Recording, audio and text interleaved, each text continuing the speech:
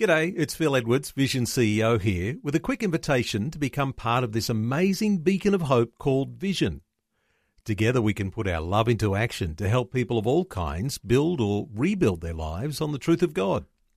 Please consider the part you can play during our upcoming Visionathon appeal, remembering that it's your support that makes Vision possible, including this podcast. Audio on demand from Vision Christian Media. Foundations. And basically recognising him as the Messiah, and got all of the religious leaders riled up. And as I like what Dr. Chuck Missler says, when the Pharisees and Sadducees get themselves all riled up, you start digging to find out what they're upset about. Yep. Don't just read over that. Foundations. Understanding the Jewish foundations of our Christian faith. With Robbo Robinson and Mandy Warby. People like to describe Jesus as meek and mild, lowly and gentle, and those descriptions are true. But what about the time that Jesus cursed a fig tree for having no fruit? Or when he seemed to lose his temper completely and drove everyone out of the temple? How can we reconcile these seemingly very different personalities, and what did it all mean? You know, the funny thing is we talk about the Son of God and Jesus and his nature and his character, and those two things actually seem kind of out of character for him. People think he lost his cool, he just flipped his lid, and almost irrational. Why curse a fig tree? Cursing the fig tree, I mean, the thing shriveled up and died because it didn't have any fruit. And it also seems irrational because Scripture says it wasn't even the season for figs. Right. So that was like, it's an unrealistic expectation of the poor fig tree. Yeah, so here's the thing, though. You look at this and you think, that seems so out of character, but you kind of have to jump into a little bit of Jewish-Israeli history, all right? So before we tackle those, I would really encourage you to read the entire book of Malachi, which is the last prophetic book in the Old Covenant. And what you find, I mean, most preachers will preach from Malachi as a motivation to get people to give tithes and offerings, okay? That's generally speaking. Malachi 3:10. There you go. That generally is what people focus on. But what they don't realise is that the people were actually bringing their tithes and offerings. The people weren't doing anything wrong.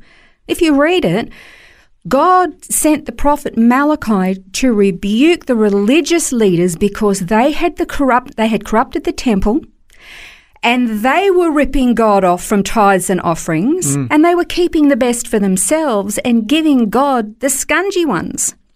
So it wasn't the people who weren't tithing and offering, right. It was the priesthood, it was the religious leaders.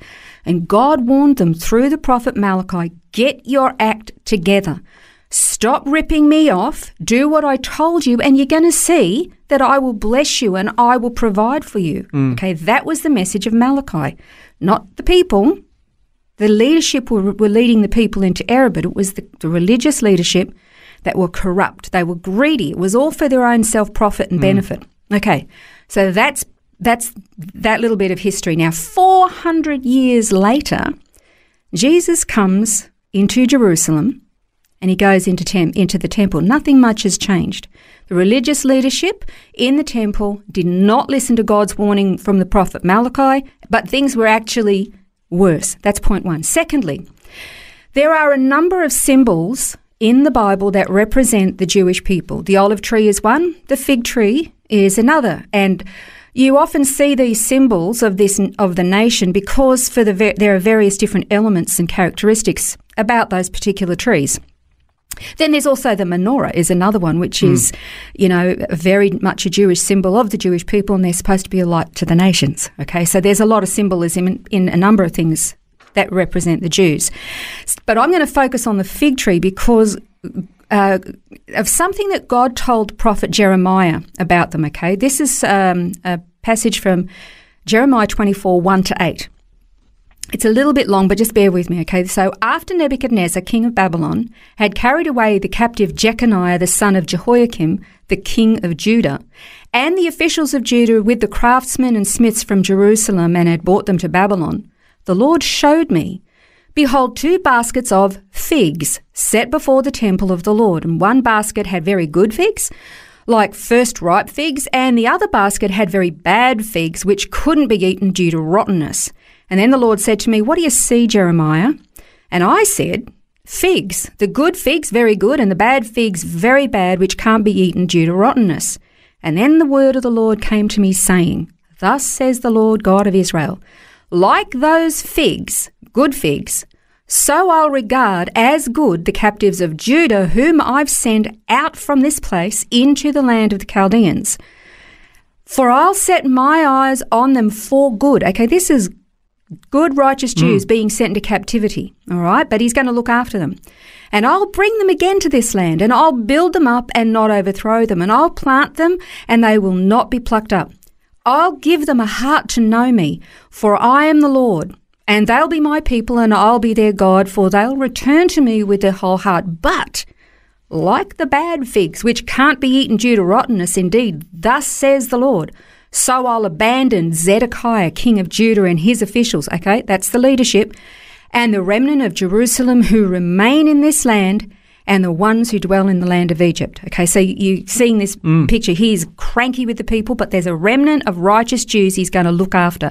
And he's using figs, good and bad, to represent the people. Okay, so keep this in mind. When figs are used as a metaphor for the people of Israel for time after time, keep these specific situations in mind, the book of Malachi and the corruption of the religious leadership, and the figs representing the people. Then we can start to have a look at Jesus' behaviour shortly before his crucifixion. That was that last week when he cursed the fig tree and then got physical in the temple. Now, in the Gospel of Mark, Jesus informed his disciples several times that he was going to suffer and die, and they really struggled. They really couldn't understand. And, you know, remember, Peter rebukes Jesus, and then Jesus says, hey, you're Satan. You don't understand the things of God. And then they got confused. They didn't understand it, particularly, and you can read this in Mark chapter 10, verse 32, where Jesus actually set himself to walk and go into Jerusalem knowing he was going into certain death. He knew that he was going to die. And it said he set his face like flint and he walked. And remember, Thomas Jones says, let's go with him, we'll all die together. That's right. Good on you, Thomas. But what do we know about Jesus' actions, okay?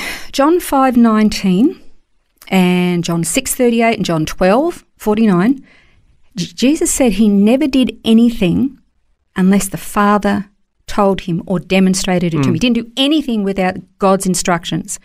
So here's the thing. Jesus was on his way into Jerusalem.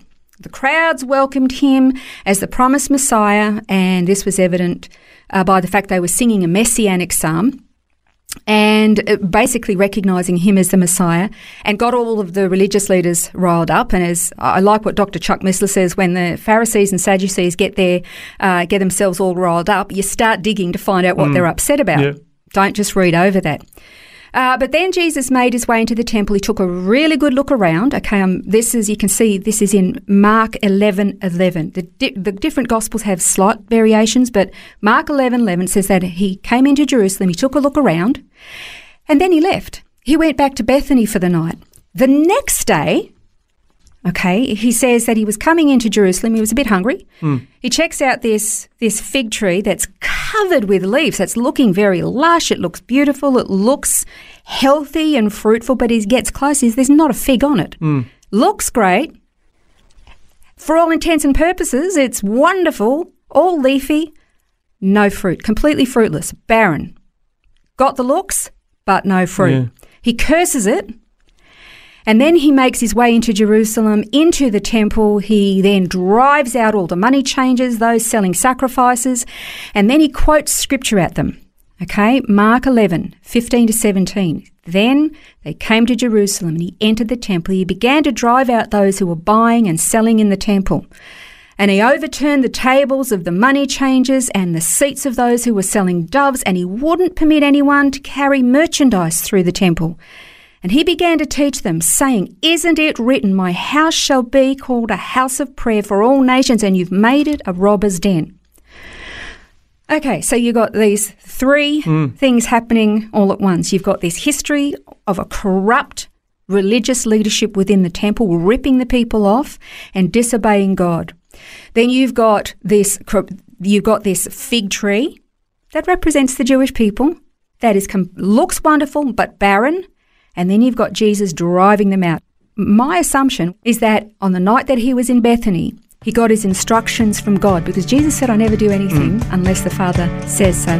So we'll use that scripture to springboard into our next discussion as we continue to ask this question, was Jesus in or out of control? That's next time on Foundations. This has been Foundations, a look at the Jewish foundations of our Christian faith. For study notes, resources and more, see vision.org.au/foundations.